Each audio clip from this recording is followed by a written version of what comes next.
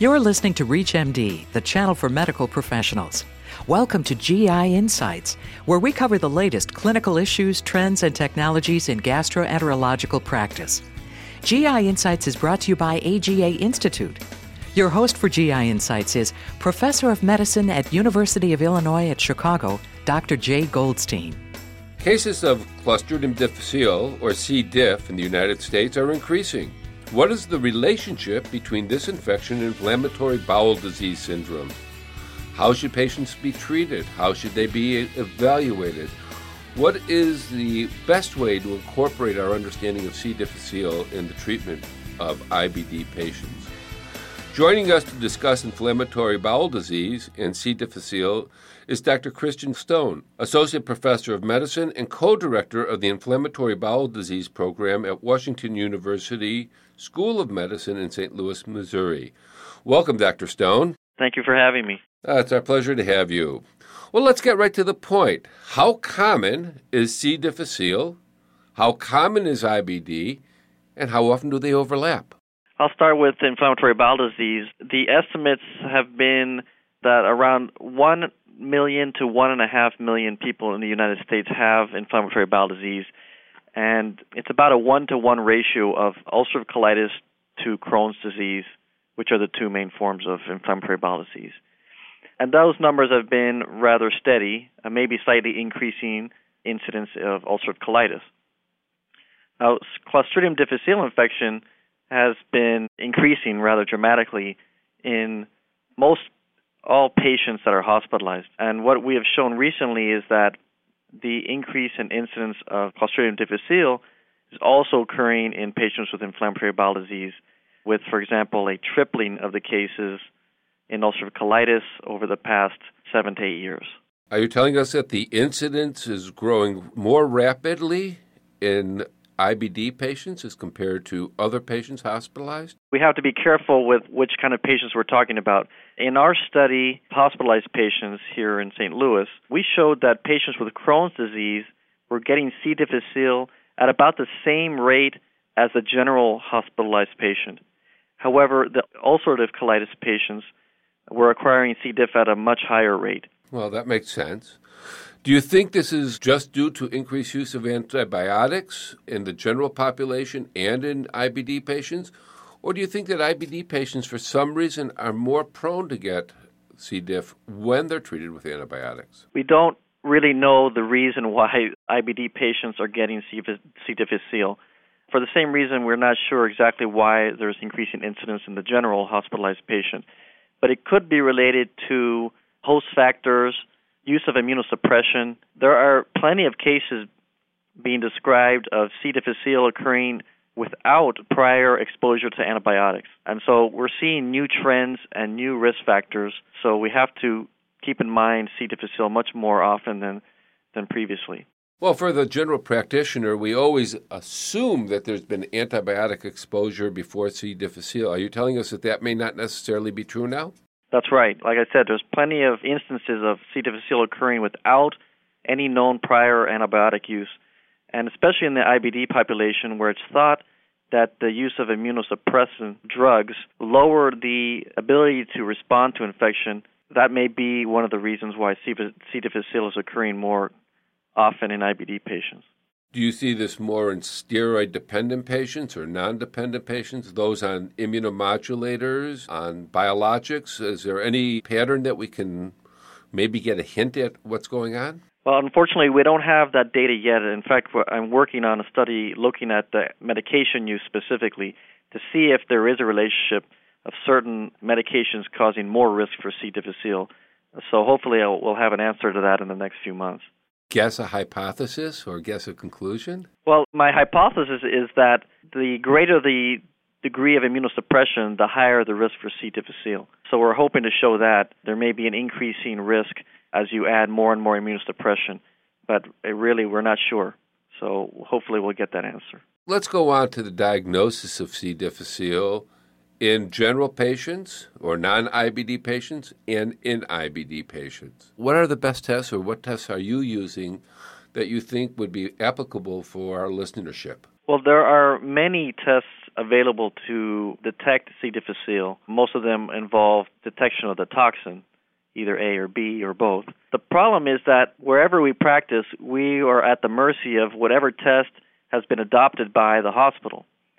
So although there may be 5 or 6 different tests for C. difficile, the vast majority of testing is in the form of the enzyme immunoassay or the ELISA test for toxin A and or B. This is by far the most common test, but unfortunately it can lack sensitivity and specificity in certain situations. So we have to always use our clinical judgment when deciding whether a positive test is really clinically meaningful or not. So are you saying you worry about false positives more than false negatives? I think both can occur. The sensitivity can be rather high initially, but what I've found is that there are sometimes too many tests being performed for C. difficile, and that's when you run into false positives. So there are studies, for example, in the infectious disease literature showing that the testing for C. difficile shouldn't occur on a daily basis, for example, 3 days in a row, just as a standard recommendation. Rather, we should test whenever we clinically suspect C. difficile, then wait a day or two, and if the clinical suspicion is still very high, then we can test again, but we shouldn't be doing it routinely as has been adopted in many places. Because not all hospitals use the same test, you want to just touch on some of the other tests so we are complete in our discussion? Yeah, so the ELISA test is the most common. There are other tests. The gold standard may be considered the method of incubating a sample on a monolayer of cells looking for cell rounding. That's called a cytotoxicity assay. But that test has fallen out of favor because of the 24 to 48-hour turnaround time and the cost. And then another potential gold standard is simply culture of the stool. But again, that's going to take a week or longer, and most of us are not going to want to wait that long for a result. If you're just tuning in, you're listening to GI Insights from ReachMD Radio on XM 160, the channel for medical professionals. I'm your host, Dr. Jay Goldstein, and joining me today to discuss IBD and C. difficile is Dr. Christian Stone, Associate Professor of Medicine and Co-Director of the Inflammatory Bowel Disease Program at Washington University School of Medicine in St. Louis, Missouri. Let me just turn our attention again to data acquisition, if you will. Is it good enough for somebody just to write an order C. diff test? Is there any special handling or anything that leads to false negatives because of improper collection? Not that I'm aware of. As long as the stool sample is liquid, then it is eligible for testing for C. difficile. I'm not aware of any particular features that would increase the false negative, false positive rate, although that's being studied. For example, some think that if there's blood in the stool, that may increase the false positive rate of testing, which would be, of course, important in IBD. But again, we're still waiting for data on that. All righty. Well, great. Are there any other pitfalls in the diagnosis of C. difficile that you'd like to share with our listenership?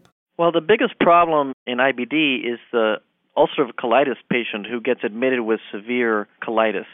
This is the most challenging clinical scenario because these patients present, obviously, with diarrhea, sometimes bloody. And the presentation, of course, could indicate an exacerbation of their underlying colitis, but also it could be C. difficile complicating the colitis. So those patients are frequently going to be tested for C. difficile, and if they turn out to be positive for C. difficile, then of course you're going to treat that patient. But the difficulty is in determining how much of the patient's current symptoms are due to C. difficile versus the underlying colitis or a combination of both. So one error that I've seen in treatment is that when the C. difficile is positive, that the patient is given flagyl or vancomycin routinely for therapy and doesn't really improve, and the assumption is made that the C. difficile has not been properly treated and may continue to test positive for C. difficile. But in fact, what's happening is that the C. difficile is probably well controlled and the underlying ulcerative colitis is not being addressed medically. In patients who come in with so-called flares, as you're describing, or severe disease state, do you treat for both? Not as a rule. We would rather first try to rule out C. difficile, again, test when they first present to the hospital. And we've shown, for example, that 2/3 of patients will test positive within the first 48 hours, which indicates that it was probably a community-acquired infection and not nosocomial. But we will test first, and then if it's positive, then of course treat. And there's some debate as to how to treat, but generally speaking, we'll use Flagyl or vancomycin. So we wait until a positive test before treating. We usually don't treat empirically. What about for the IBD? Are you going to empirically treat the IBD as a flare with either corticosteroids or other agents? Well, we want to rule out infection first, so we'll do testing for C. difficile, and frequently in the ulcerative colitis patients, we will also test for CMV infection. So if those infections are not present, then of course we're going to then proceed with induction therapy for the colitis, and that might be with steroids or biologics. You've already mentioned the two treatments, the two most common treatments, metronidazole and vancomycin. Why don't you tell us and share with us a little bit of your expertise in treating with these two agents? Sure. Again, in the IBD population, well, there's some debate as to whether any patient who has underlying colitis and develops C. difficile, whether that patient should be considered a severe case of C. difficile from the onset. And so some have advocated going straight to vancomycin whenever, for example, ulcerative colitis patients test positive for C. difficile. Now, we really don't have data to back that up, that recommendation of going straight to vancomycin. So what I do is I start with metronidazole, maybe 500 milligrams 3 times a day for the initial treatment of a UC patient with C. difficile. Now, if you don't see improvement rather rapidly, then you should consider switching to vancomycin.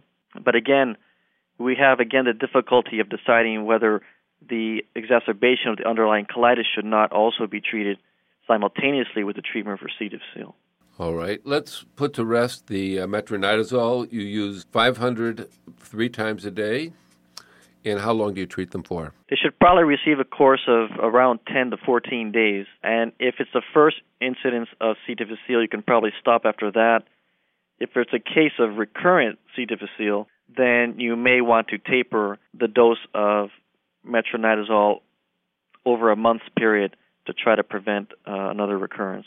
Well, I'm going to take the prerogative of a patient I saw and ask you a specific question about metronidazole.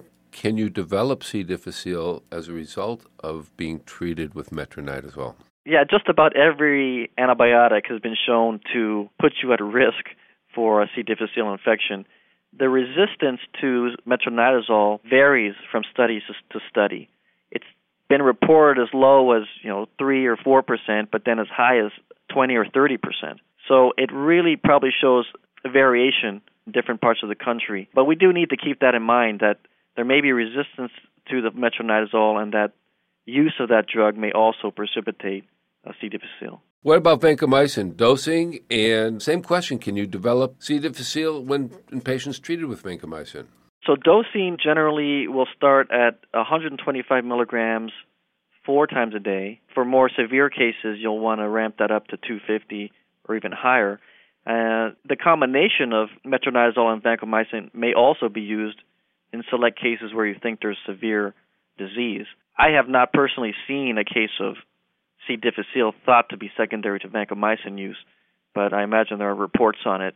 Anytime you change the gut flora, you may tip the scales in favor of the C. difficile starting to overgrow and cause infection. IV versus PO? Any advantages to the IV formulation? No, in fact, you want it to be PO. Most of the PO dose stays in the GI tract, and we want to deliver that vancomycin to the lumen of the colon, so it's important to use PO. In the case of metronidazole, you actually can use either IV or PO. I really do appreciate spending this time with you. I'd like to thank my guest from Washington University School of Medicine, Dr. Christian Stone. Dr. Stone, we really do appreciate you coming in and spending your time as our guest on This Week on GI Insights. It's my pleasure. You've been listening to GI Insights on ReachMD XM160, the channel for medical professionals. GI Insights is brought to you by AGA Institute. For additional information on this program and on-demand podcasts, visit us at reachmd.com and use promo code AGA.